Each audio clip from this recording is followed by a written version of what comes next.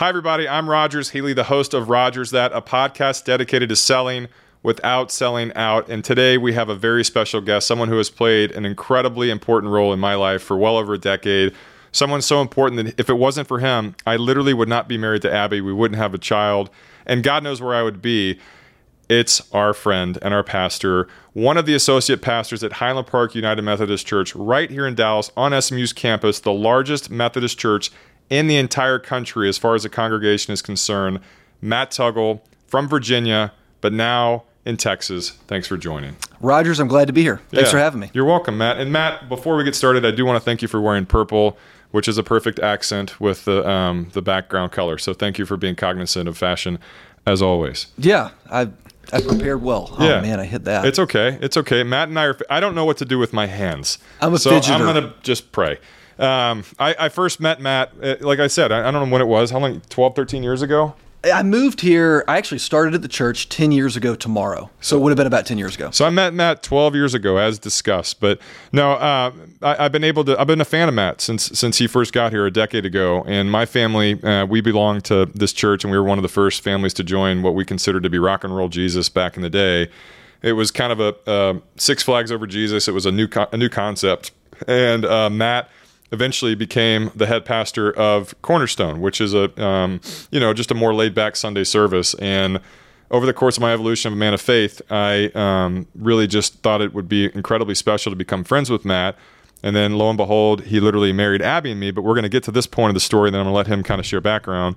One of my most incredible moments of my life was when Matt gave a sermon a few years back about you don't have to go to church, you can be the church. And that sermon changed the trajectory of my life, my business, etc. And so today, we're going to go to church at my office. So, Matt, thanks for coming today. Give us some background, and we'll get started. Yeah, I'm grateful to be here, Rogers. I appreciate it. Yeah. And one of the things that I'm grateful for, you've kind of mentioned it, that I've been a pastor in your life for a while, but one of the things I'm really grateful for is over the last couple of years that we've become friends also. Same. So to be able to sit here with you, I'm grateful. Yeah. You've had a lot of great people sit in this chair so far. Yeah. And I'm not so sure that I should be sitting here, but I'm grateful to have the opportunity to.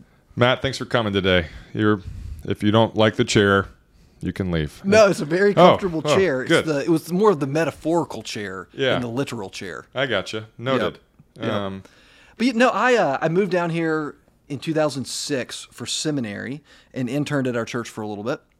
And then came back 10 years ago. And before that, I was in Georgia for a while, in Virginia for a while. And we can kind of get into how I started doing what I do whenever you want to. But yeah, my adult life has been spent in ministry, working in local churches in Virginia, Georgia, and here. And yeah, I've been here for about 10 years at our church. But you're coming from these places, Virginia, Georgia, Texas. I mean, these are densely populated places with a lot of business influence, a lot of worldly maybe temptations as far as a career is concerned. But, to be such a successful person in the world of faith, in the world of business of faith, you obviously had to take a different path at a pretty early age. And just to put things in perspective, y'all that are watching and listening that don't live in Dallas, this church is the bullseye of Dallas, Texas. Matt is every bit of a celebrity in our city, but it took him a long time. It took him a long time to kind of get it out to where he's at now and to grind it out. But at what point did you decide to make a dedicated decision to serve your life to Jesus professionally? Yeah, that's a good question. So I like the way you ask the question, because most people, when they're talking to pastors, they say, when did you feel called to ministry or something like that? Yeah.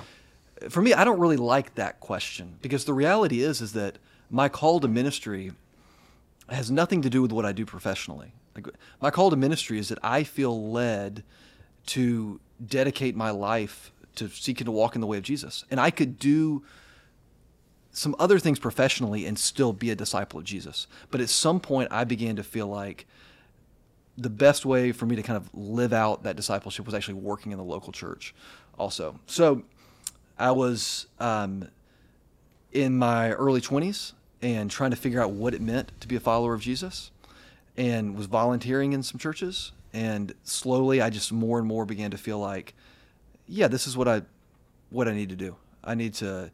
You felt called, right? Which I know that sounds cliche, but I hear this, and not to interrupt you, but to sidestep it and have two conversations going at once. I think it's a struggle for a lot of successful people that are believers. Is that it's still a hard thing for me to swallow that I own a real estate company and I'm trying to Right. go and witness in my own way. But you literally felt a different kind of calling, so much so to where you just kind of made a pivot and said, this is what I'm doing. Yeah. At an age where emotional intelligence is really not a gift that you've got. So obviously you had that. No, the thing is, I grew up in the church, and I would have always called myself a Christian, and faith meant something to me, but it certainly wasn't the center of my life. It wasn't impacting my life in any kind of a meaningful way. And then the summer before my senior year of college, a bunch of stuff happened, and I really just I met God in a new way, and not in a finger wagging, like you got to start doing this and stop doing that kind of way, but more I just began to desire different stuff in my life. And for the first time, I feel like I began to get a taste of what it looked like and what it felt like to walk in the way of Jesus. And it changed everything. I mean, it like wrecked my life in the most beautiful way possible. Light bulb, like I'm going to be a pastor? Or No, just needed to correct some stuff that was... Yeah, actually, and it's important to me that I remember this, that my call to be a disciple of Jesus, like just to walk in the way of Jesus, is way more important than my decision to be a pastor. Like when you're trying to get ordained, you have to have a pretty tight statement about why you were called to be a pastor. And I always struggled with that because my call is no different than your call, Rogers. My call is to be a disciple of Jesus. And I then decided that working in the local church was a faithful way for me to live that out. Does that make sense? Yeah. Like, I'm not going to challenge you on that, but I think, how do I know that I haven't gotten the same call? You know, and I think that a lot of people of faith, whatever your faith is, that's a struggle. And I think that's where I struggle with being like, am I a sellout? Like I own a real estate company and I'm like, okay, this is a congregation, but it's not. Right. But it's not like I'm like, welcome to Rogers Healing Associates. Like, let me tell you about Jesus, right? Yeah. I have to go and yield to the organic, right? Which makes it hard for a doer like me. So, I mean, literally, what was that processing like, knowing that kind of the rest of your life was figured out mentally, kind of in that moment? Okay, so I become kind of a committed Christian that summer before my senior year of college. Super disorienting, right? I mean, the summer before your senior year of college is the most inconvenient time possible for that to happen, right? So go back, I'm just like a different guy, right? And I don't know what I'm going to do. So I end up double majoring in biology, which I was studying, in religion, because I really liked, I was at a liberal arts school, I had to take religion classes. I liked taking those classes. But when I first started taking a lot of religion classes, I remember being up on the top floor of the dorm that I was in and a guy laughing and saying, "What, are you going to be a pastor one day?" I mean, the thought of me being a pastor was not just way outside of anything that I had dreamed of. None of my friends saw that in me either. Well, what did you think you were going to do? Like be a scientist? Well, I don't know. I was spending That'll my show summers. you how smart I am. I'm like, obviously, if you major in biology, you're going to be a science teacher? I don't know. I honestly, Rogers, I wish that I was one of those people early on that knew I had no idea what I was going to do. You actually were early on. You knew what you were going to do.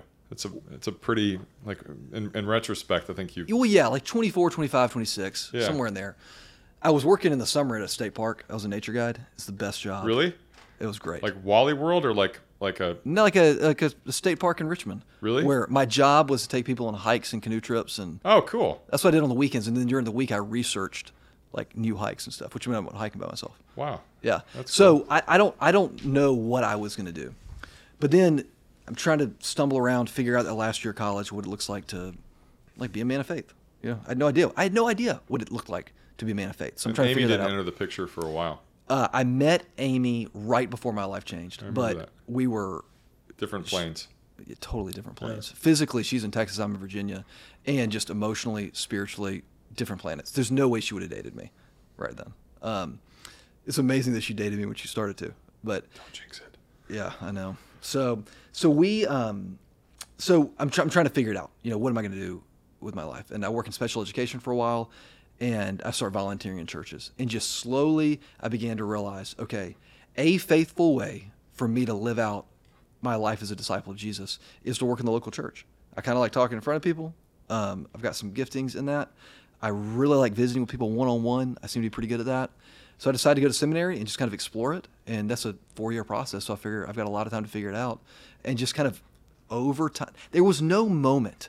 There was no like definitive moment where I knew what I need to do with my life is be a pastor. It wasn't that. But did you ever have a moment you're like, I wonder what it'd be like to go and be an attorney or to... Oh, sure. Really? Rogers, I still have moments like that. Yeah. Like, I wonder what it would be like if I was an attorney. But I mean, now. it obviously wasn't a strong enough pull where you're like, you know what, I'm going to pivot. I try, like a lot of people, especially in their early 20s, Yeah. they kind of try something and they pivot. Right. And I would always tell people by like 25, 26, you kind of have to have your career figured out. Yeah. Where like 22 through 25 is kind of a job. And then Yeah. the lucky few kind of can commit to something. But Yeah. none of that. Just, No, I would say for me it was two things. It was the more ministry work that I did, the more I loved it and wanted to do. And simultaneously, the more that I did, the more people pulled me into it and asked me to do. So then I get to a point where I'm 22, 23 years old, living in Richmond. Different story, but I have 5 jobs because I'm just trying to, and I made At $26,000. Yeah. At once you had 5? Yeah. Long story. You don't get paid much with the stuff that I was running around in. That's So okay. lots of little part-time stuff. So make $26,000 a year for those first 3 years. Trying to figure out what in the world I'm going to do. And the more ministry stuff I do, the more I'm asked to do, the more that I want to do, to the point where I just realized if I'm going to do as much of this as I want to do, I got to get paid to do it. I mean, I'm not going to be able to support myself and a future family and do all of this ministry unless those two things are tied together. Yeah. So then I decided, well, I think that maybe this is what I need to do professionally. But I could have done something else professionally and still pursued ministry. What else interested you other than being a nature guide? I think probably teaching. Yeah. Teaching probably, that could have been a path that I could have gone down. I wasn't smart enough to get into law school. If I had been smart enough, then I could have been a lawyer, but I wasn't smart enough. So do you remember a moment? Still not smart enough. I don't buy it. I, ladies and gentlemen, am not smart enough, and this will show you how not smart I am. A few years back, I got sucked into a show called Suits, and I was 37, and it was a great show, and I was like, man, I'm going to go to law school. And I literally signed up for the LSAT and never did anything. How dumb. I think I signed up for the test, which I don't think you can do without going to law school. But this show is about this guy that's a rogue. He's not even a real attorney. And I was like, I can be that guy. Oh, so you saw the show Suits, Yeah. and you thought, I can do that. And that's how single I was. Is like, this is pre-Abby days where I was like, oh, I can go and be an attorney. And when you were 37, and this wasn't when you were 22. No. You were already I established literally and had the successful. receipt. I was like, I'm going to take the LSAT. Like, obviously didn't, but how work out. dumb. I was like, first of all, it's on a Saturday, pass. And it was also like a 10-hour test. So there's my fun fact of the day. So back to your path. Yeah. You didn't have a moment where all of a sudden you're just like, No. God is speaking to me. I'm going to go and do this. But then what was the moment where you decided to commit to it and make a life decision to move? Yeah, that's great. But to push it even further, because it's super important. I did have that moment related to just living a life in the way of Jesus, right? Like recognizing that all of the other ways in which I was seeking to live didn't bring me the fulfillment that living that life in the way of Jesus did. So that's the call.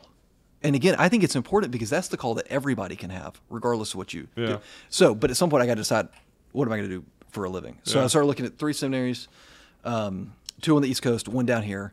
And there were a few things that I liked about Perkins, which is at SMU, where I ended up going. But the biggest thing that I like is that girl Amy, who I had met on spring break a few years before, lived in Uptown. And I found out Uptown's... Oh, I thought she was living in Waco. No. She's from Waco. She grew up in Waco, but she was living here working at Scottish Rite Hospital. So I realized, Perkins is real close, right? So I realized that, and all of a sudden I start feeling pretty called to come to Texas. Did you talk to her? Yeah, she and I had stayed close friends. We always knew there could be something there. Oh, dude. We always knew there could be something there. But again, I was still figuring out a lot. So when I decided to come down here, we started dating long distance. And then finally, she married you. Then I moved here in 06 and we got married in 07. Wow. So the beginning of your career in the faith world, what was like the first phase? What was the most fulfilling part of it for you?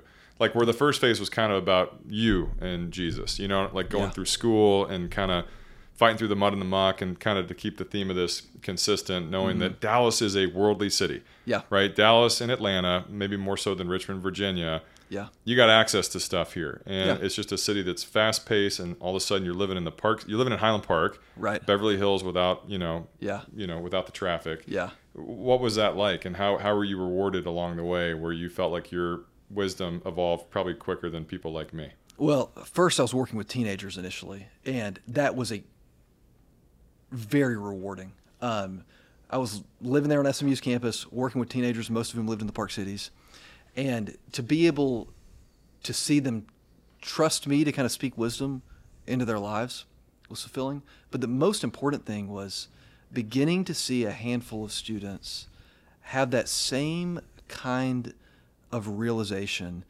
that there is way more to this life than maybe I've realized or I've been told. Like I tell people all the time, I feel like a big part of my call is to introduce people to the God that I never knew. Because I grew up in the church. Yeah. I mean, and nothing against the church or my family, but I got out of the church and into college, and I almost walked away from the church, and I almost walked away from Jesus without ever actually knowing what it meant to be a follower of Jesus. So to be able to enter into people's lives, first teenagers and now adults, and be able to say, look, I know that you've heard this stuff your entire life, but there's more to this than maybe you realize. But did you have to evolve your training style? Like, I mean, like think of you're kind of fresh out of the gate, Yeah. and you're given access to go and mold these lives. Yeah. I mean, how did your style evolve? Over the course of 6 months or 6 years, Yeah. et cetera. You know where I learned how to communicate? Huh. Was at that state park. Oh, really? Oh, 100%. Yeah. Is I would lead for 3 summers. I would lead every Friday evening a hike to go look at the most interesting animal in Pocahontas State Park. What animal? What do you think? I mean, I was going to say bear. It's probably not a No, bear. it's not a bear. There were bears. Is it we a never saw 'em. chupacabra? No. A unicorn? Come on, man. A bear?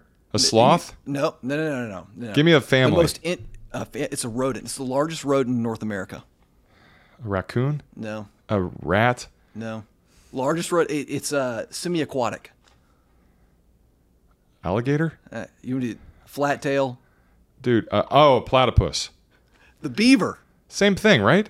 No, they're pretty different. What's the beaver and what's the thing that's kind of similar to a beaver? A nutria. What?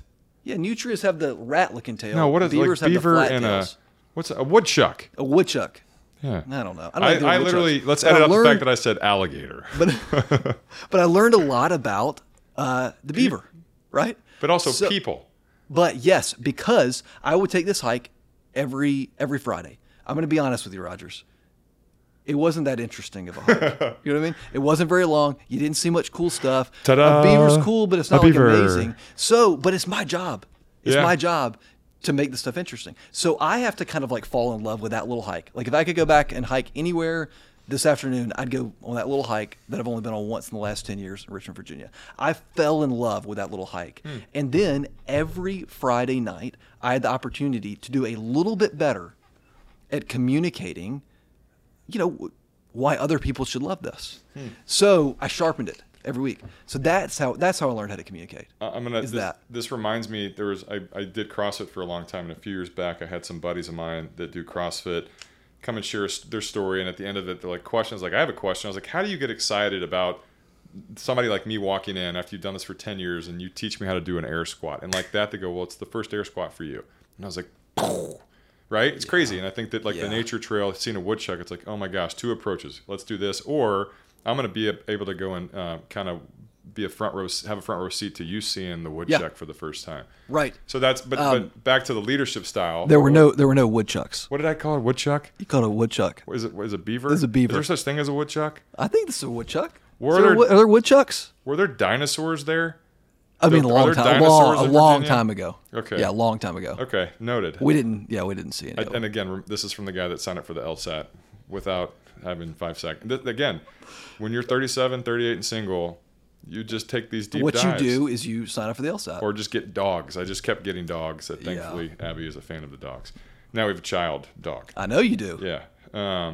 Okay, so back to the leadership style and evolving and again, trusting your gut, right? And I think that in our worlds of leadership, you got a lot of pressure on you the second you kind of wake up in the morning. And unfortunately, there's people in my position that would rather see me fail than succeed. And so how did you commit to your style of leadership and and being pastoring? What's the word I'm looking for? Like witnessing for a living. How did you go and commit to that? And how did you make shifts along the way to stay consistent with what you feel is best? Well, I mean, I would say it's. I feel like I'm constantly changing. I mean, I'm learning stuff this week. I know that sounds so cliche, and I try not to say it to sound cliche, and I try not to sound like a pastor. There's like two things in my life that I really try to do. But the reality is that it's all stuff that I'm still learning. But I had a buddy of mine say this to me really early on that helped me out a ton. He was a little bit older than me, kind of a mentor, and I just asked him one day, I said, Joe, what's your 5-year plan? Like, where do you want to be in 5 years? Expecting him to lay that out for me. And he said, Matt, I have no idea where I need to be in 5 years. And if God were to come down and tell me, I'm pretty sure I'd find a way to screw it up.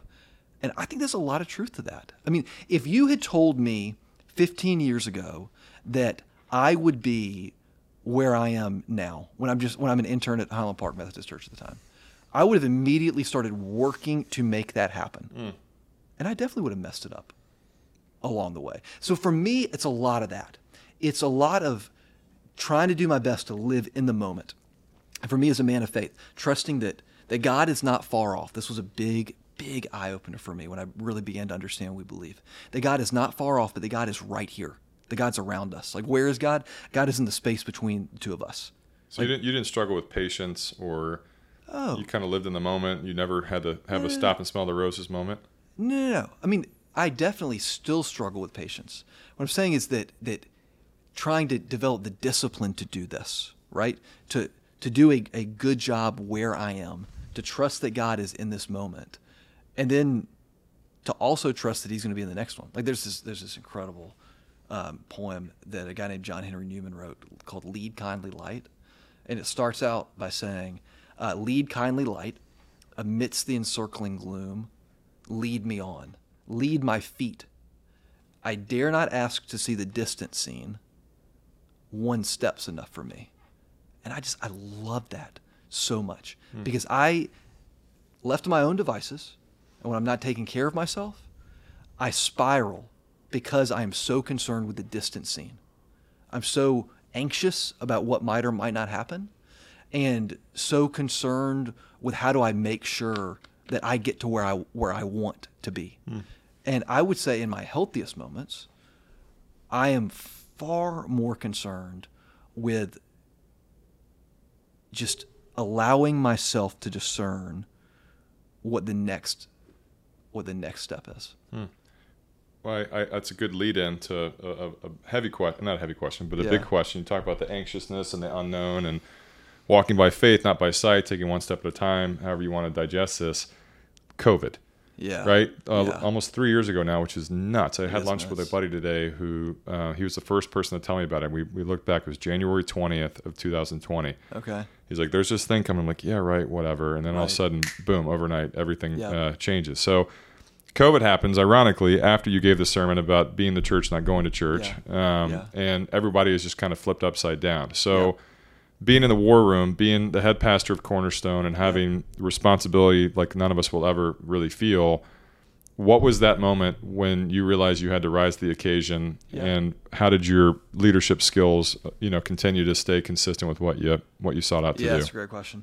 First, we spent a lot of time those first 2 or 3 weeks, especially the first couple of days, really laboring over decisions that ended up being made for us. Like we spent a long time the Wednesday before the world, like as the world is shutting down that week, talking about whether or not we March were going to 11th. Is that what it was? Yeah. Laboring over whether or not we were going to let our teenagers go on their mission trip to San Antonio. We spent 45 minutes talking about that. Well, 3 days later, there's no option. Which again is kind of back March to this. 21st. I said March 11th. Sorry. I think it was earlier. No, March than that. 11th. Yeah, I think you're right. Because Abby and I got engaged March 21st, 10 days after the world shut down. Yeah. Oh, I didn't remember that it was that close to it. And it kind of goes back to the same thing. We have no idea what's coming, right? I was going through our app today with one of our team members, and I saw that in the beginning of 2020 we preached a sermon series called The 20s. And it was all about us like casting vision about what this decade could look like. The Roaring 20s, wasn't it? May have been called that. Yeah. And and here we are. We have no idea that we're 2 months out from this decade taking a hard turn that we would have never anticipated. I'm not a fatalist. I'm not saying like we shouldn't plan for anything, but I'm saying that in my most healthy and faithful moments, I'm way less concerned about the future and way more concerned about what's happening right now. So all of that happens, right? And we quickly decide that rather than Paul and I, he's our senior pastor, he and I both preaching a sermon that we're just going to put online, we just need one person to preach a sermon. So Paul's going to be preaching for the next couple of weeks, which means for the first time in my adult life, I got several weeks ahead of me where I'm not preparing a message. Like, what am I going to do with my time? So here's what I decided to do. And we're talking with Amy about it. I was sitting in our little rocker, rocking one of our kids. And I decided, I'm just going to film a little Bible study on my phone in our front yard and put it out there. So I did that for a week. And then here we are 2.5 years or whatever it is later, and we're still doing it. And at this point, we've brought other people in. It's not just me. Because in large part, because you didn't think it was going to last.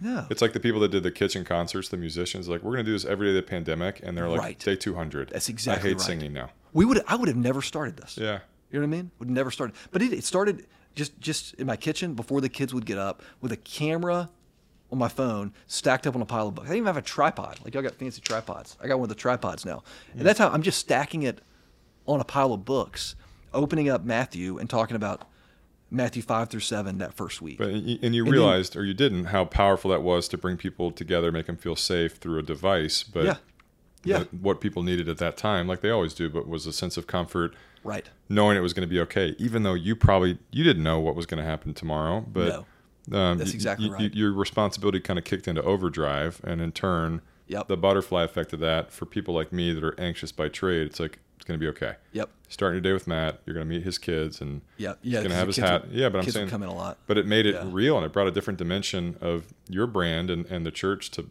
kind of everybody. The best stuff that we have done over the last 2.5 years has not come out of any kind of strategy sessions. Yeah. Before the pandemic, we're going down to a church member's house on Lake Austin once a year, doing a lot of strategy work and all that stuff. And all of that stuff was great. But over the last 2.5 years, none of our best ideas have come out of that. They have come out of, okay, in this moment, living in reality of what is happening, and kind of getting a sense of what do people need, what direction are people going in, where do we feel like God maybe is ahead of us here, and just kind of, we talk a lot right now about leading from behind. It sounds cliche, but it's totally true. I am just trying to get in the tailwind of the Spirit. Like, where is the Spirit going? Can I get in that tailwind and just tag along?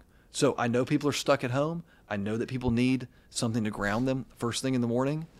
So I'm going to get up. I'm going to get outside at 6:15, record this deal, and then it turns into something else. Wow. How long did it go for when you're like, okay, this is a lot of time in the morning? How many weeks did you go for? I think I started bringing other people in. It was with Matthew. When we went through Matthew. It was over a year. You read it backwards and forwards, and it was. No, I did it over a year, every day, Monday through Friday. I think maybe I took a week or two off for vacation. But every morning. Okay, I want to pivot to a question that I think a lot of us, I've always wanted to know. In the world of advice and guidance, there's two different types of people. I think people that give advice based off their experience and people that just kind of wing it. Right. With you, obviously, having experience and being in front of the multitude of people, what's kind of your approach when someone asks you for real life advice, whether it's on their deathbed or they're making a pivot? It's you at 22 years old coming out of college or going into senior year. Yeah. Well, what's your approach for kind of the processing of giving people real guidance? That's a great question. One of the rules that I just live by in my life is recognizing that I can only do what I can do. And some people expect me to be able to do things that I can't do. So I'll sit down with people, and sometimes people will expect me to be able to do for them what really a counselor can do. And I recognize I'm not a counselor. I'm a pastor. So I'll have to kind of tell them, that. Some people, I sit down with them, and what they want me to do for them is what really they need, like a close friend to do, right? So one of the things that I just try to live by is recognizing I can only do what I can do. And what I can do in most people's lives is be a pastor for them, which means not only can I pray for them, but I can seek to speak wisdom into their lives, rooted in the Scripture and who I know God to be. And a lot of pastors get themselves in trouble where they feel like it's our job to rescue folks from whatever situation that they're in. And the reality is that I can only do what I can do. And that's advice that I share with people a lot of times. We have so many good people in our church who, when their friends are going through something really, really difficult, they want to be able to pull their friends up out of whatever situation that is. And I'll have to sit down with them and say, look, let's just live in reality for a moment.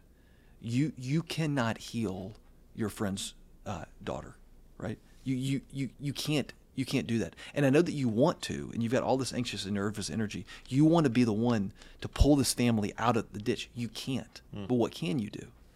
And then once you figure out what you can do, then you just do that. Yeah. And you trust that somebody else is going to do something else. This is how we get marriage all wrong, I think, is that we expect our spouse to do everything for us.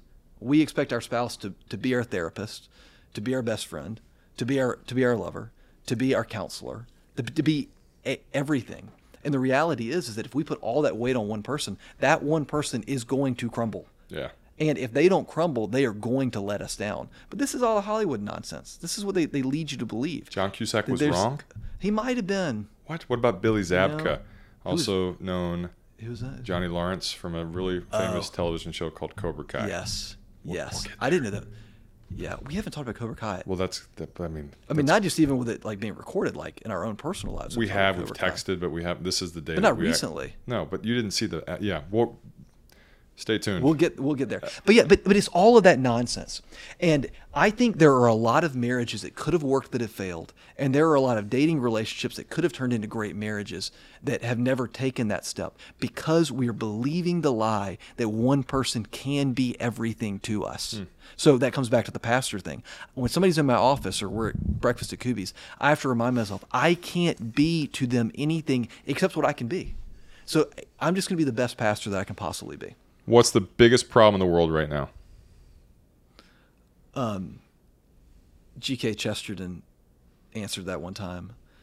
I like how you look at me like I know who G.K. Chesterton is. He's this smart guy.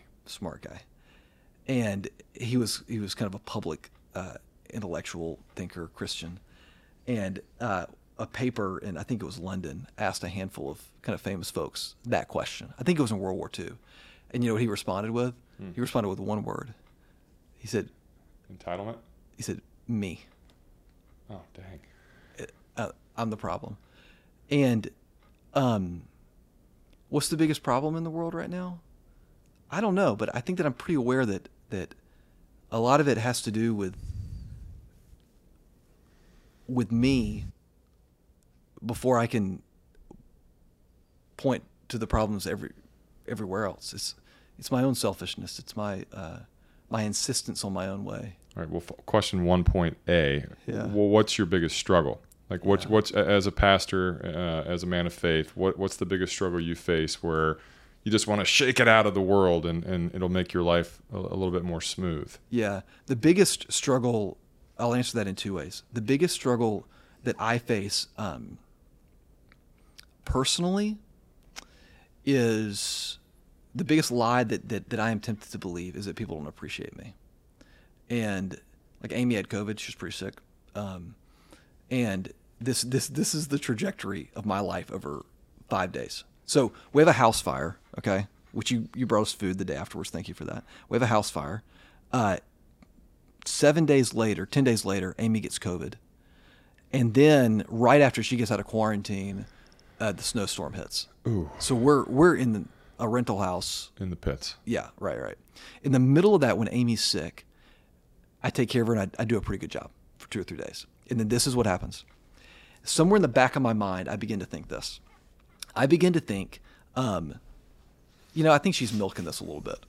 And to be honest with you, I think she probably was at this point milking it a little bit, okay? But I start to think, I think she's milking this a little bit. She's feeling better than she's acting like, And I start to think she doesn't really appreciate what I'm doing for her. So I begin to think that in my head, okay?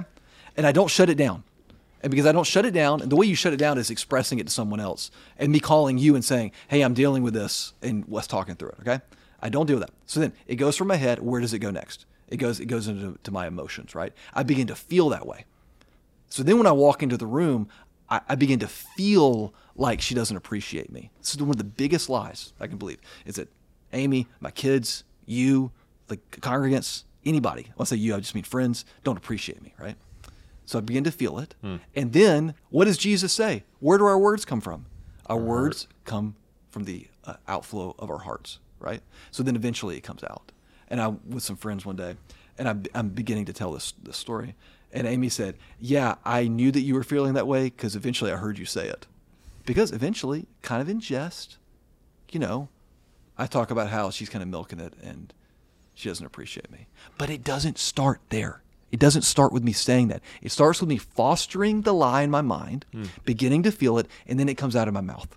So that's one of the number one things that I know that I struggle with, is this lie that people don't appreciate me. Or maybe the lie that some people really truly don't appreciate me, and the lie that I should somehow be miffed by that. Yeah. Who cares? It's fine if they don't appreciate me. Yeah. But I should be scandalized by this. The biggest thing I think we're dealing with as a society is our inability to talk about stuff. And that's not novel. Lots of people feel that way. But our inability to actually sit down, have a real conversation. Yeah. Disagree about things, yeah. And be okay with that. I always wonder, a lot of these people, I was never cool. Wasn't a cool crowd. Yeah, me either. Crowd. We should have gone to the same high school. We could have been each other's only We could friends. still be in high school. Right. Be like, high school is great. I don't want to ever awesome. graduate. That's right. Beers are cool. Yeah. But I always wonder, looking back in retrospect, I have to have great conversation every single day. But the people that were in the real cool crowd, I'm like, what did they talk about? What do they talk about now? But back in the day, great, you can throw a football, but what else? And looking back, it's they're still kind of stuck in that level of never growing emotionally, which I'm not saying I'm any better at it, but I can appreciate that. Best advice you've ever received? I had a buddy one time. I was really nervous about preaching. I don't remember why I was particularly nervous this Sunday, but I'm texting with him, and he just texted me back, and all he said was, Matt, he said, have fun. And that's some of the best advice that I've ever received. If I'm texting with somebody or talking with somebody and they got something big coming up and they're nervous about it, particularly if it's preaching, that's, a lot of times I'm talking to people, but it could be other things, I will remind them, just have fun. So is that your best advice to give somebody? Maybe. Have fun. Yeah, look, when you're showing houses, if you're not having a good time, it's not going to go well. That's why I wore shorts. It's 183 degrees in Dallas, yes, and it is. You get out on the concrete, and you're just like, this isn't fun, and it just sets the tone, your head, your heart, and then I'm like, I hate my job. Whoa, I don't hate my job, right? Yeah. So yeah, it's C.S. Lewis said one time. He said, I think maybe our greatest sin is that we ignore the Bible's commandment that we be joy-filled. And I think there is a lot to be joy-filled about. And that doesn't mean slapstick, having fun all the time. It doesn't mean that. But it you means can, a little bit. Yeah, and when we're doing this, or when I'm getting up to preach, or when you're showing a house, or we're hanging out, these couples or whatever, I want to go in with an attitude of expecting to have fun. Yeah. Expecting to enjoy this. It's some of the best advice I've ever received. And so much, it is easier. Maybe it's not easier said than done. I don't know. I struggle with that, and I take life too serious, and I think that I have a really hard time. My biggest struggle in life is being present, period, end of story. And I suck at it, whether it's staying connected through devices or my mind wandering. I think that's something that I could always work on. How about balance? What do you do to maintain balance in your life? Yeah, I have to have rhythm in my life. I have to have certain kind of touch points. I talked recently in a sermon about the idea of a trellis. A trellis is what a vine grows up, and the word trellis is related to the Latin word for rule. So what is a rule? We think of rules as don't do this, right? But actually what a rule is it's a structure on which to build your life. So I have to have some rules in my life. So one of the rules I try to follow, I got out of a book called The Common Rule, which is really good, is a simple rule of scripture before phone. So I try to spend a little bit of time in the scripture before I spend any time on my phone. And like any rule, I don't follow it every day, but more days than not, that is true for me. And when for whatever reason it's not, I don't beat myself up about it, but I want it to be more common than not that is just a rhythm that I have in my life. I have to have quiet space. I have to have silence. If I don't have that, I end up kind of flailing. So I would say that's the way that I have to maintain balance, is that For me, I am a person who has to have kind of blocks in my schedule, and I've got to have that time in the morning that is dedicated to just being quiet, reading scripture, and praying, and that helps me a lot. And Your exercise now too, Rogers. Rogers knows that I'm trying to get in shape. I'm doing better. You look great. I'm doing better. Yeah. I'm not doing great. Well, you look great. But I'm doing better. You look great. I did. I drank half of my daughter's milkshake last night. I didn't really even want it. But what a great dad. You know, don't waste any food. Let me have that. Right. Yeah. No, right. I know you can do it. It wasn't even good. It was a Sonic milkshake. It wasn't even very good. Oh, that sounds amazing. And I did it. We can't have dairy in our house right now because of our baby, and so just a lot of ice. A lot of ice. Yeah, I just had an ice shake. Frozen grapes. Frozen grapes. Frapes. Frapes. If you will. So as we wrap this up, a question that I know you've always wanted to be asked, emotional one. Who would play you in a movie? Oh. Well, you had a brief career in acting. Well. Are you out? Do I get to choose you? I could play you. I'm a foot taller, and so you are quite a bit taller than me. I'm joking, but who's the guy in the Notebook? What's that guy's name? Oh, it's don't tell me, James Garner. That's not. No. That's the old guy in the movie. Oh, you thought I was going to say Ryan Gosling. Ryan Gosling. I think I'd like old Ryan Gosling. Hear me out. James Garner actually. Who is that? The old man that had dementia. He was Ryan Gosling later. Oh, full disclosure, I've never seen the movie. Are you serious? It's a Notebook is a top 5 movie for me. No way. 100%. I've seen that movie 50 times. No joke. Nicholas Sparks, great author. Have not read your books. I've seen other stuff. Walk to Remember. Also, Mandy Moore film. I haven't seen that one either. Shane West. Great film. The Notebook is okay. So James Garner would play you, or Ryan Gosling from Remember the Titans. Yeah. Which was filmed in Virginia about a school in Virginia. My son watched that the other day. Okay, what's your theme song? Oh, you don't know what like legit theme song is? Yes. I'm not even kidding. Is Peter Bradley Adams' song? What's the name of it? His really famous one. When my blood runs warm with the old red wine, I miss the life that I left behind. But when I hear the song of the black crow's cry, I know I left in the nick of time. Wow. Oh, I can't remember the name of it. It's okay. It is like my song. I like that. So you own a song, and then I wish. I don't know Peter Bradley. I tweeted him one time though. Really? And he liked it. Pretty good. Well, so Peter, you actually know famous people. Every now and then, I get a thumbs up from one of them. Let's wait. And I'll take it. And they block me. So, Peter, if I was to tweet you, please don't block me. You're doing this music podcast. Yeah. You should get Peter Bradley Adams. I'm going to text him after. I went to high school with him. No, you I did. I don't know who he is. No, but not yet. I don't know who he is yet. You know these folks. Thanks, man. It means a lot. Roger's that. Roger's that. Yeah. Well, as we wrap up, what would be your parting words with everybody watching, paying attention, listening now and later? If you could leave them with one thing, what is it? Yeah, I think that I will. Like I said earlier, I try not to sound too much like a pastor, but I think that I will in this moment. Too late. I mean, it is what I am. Really, honestly, for me, I began to realize at some point in my life that your life is going to get built around something. Like there is going to be some kind of trellis work in your life. Like if you are that honeysuckle vine, you are going to end up growing up on something and build your life around something. And most of us end up building our lives around things without even realizing it. We just build our lives around the things that society tells us to build our lives around. We begin to think that life is all about getting married, having kids, driving a certain kind of car, moving in a certain kind of neighborhood. Your life is going to get built around something. And at some point, and I'm so grateful this was true for me, I didn't go into the details of it, but part of the reason that my life changed is I got fired from that job at Pocahontas State Park for doing some really dumb stuff. And I was in a pretty dark place. And what happened to the woodchuck? What happened to the wood? There was no woodchuck. And I end up spending, I kind of decide that I'm going to get down on my knees for 30 days, at least once a day, just to kind of see what happens. And I begin to believe that there is a different way to live. And there is something better to build my life around than what I had ever seen before. And that was 20 years ago this summer. It's like 20 years ago, like this week. It's like right now. And I just began to believe that there was more out there. And that has been unbelievably fulfilling in my life, to experience forgiveness, to experience purpose, acceptance, identity, all of those things. So if I could say anything, I would say that your life is going to be built around something. I don't think there's anything better for your life to be built around than the way of Jesus. Pretty pastory, right? No, dude. Roger's that. No. Powerful. Thank you. That's awesome. You were perfect. Incredible guest, incredible wisdom.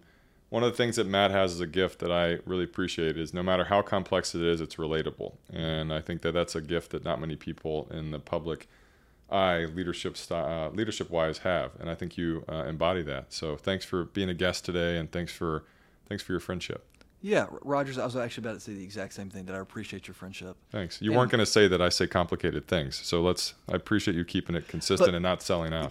Before we jump off this, can I say something? Yeah. One of the things that I really appreciate about you you, can Roger, also say it when we're not yeah. filming. All right. Yeah. That one thing I really appreciate about you is the way that you speak those kinds of words of affirmation to people. Thanks. And what you just said about making complex things simple that's the first kind of like gift that somebody identified in me 20 years ago when I started walking in this way. So to hear you say that now is a real word of affirmation to me. I mean, and that's one of the things that I appreciate about you, and that I think that we should all do. We should all be more intentional about seeing those things. Did y'all see when he looked at the camera at that? That was he felt that. Seeing those things in folks, right? And being intentional about pointing it out. Thanks. You know? Life's too short. Thank you for modeling that. Roger's that. Hey, I'm Matt Tuggle, and that's how you sell without selling out. Roger's that.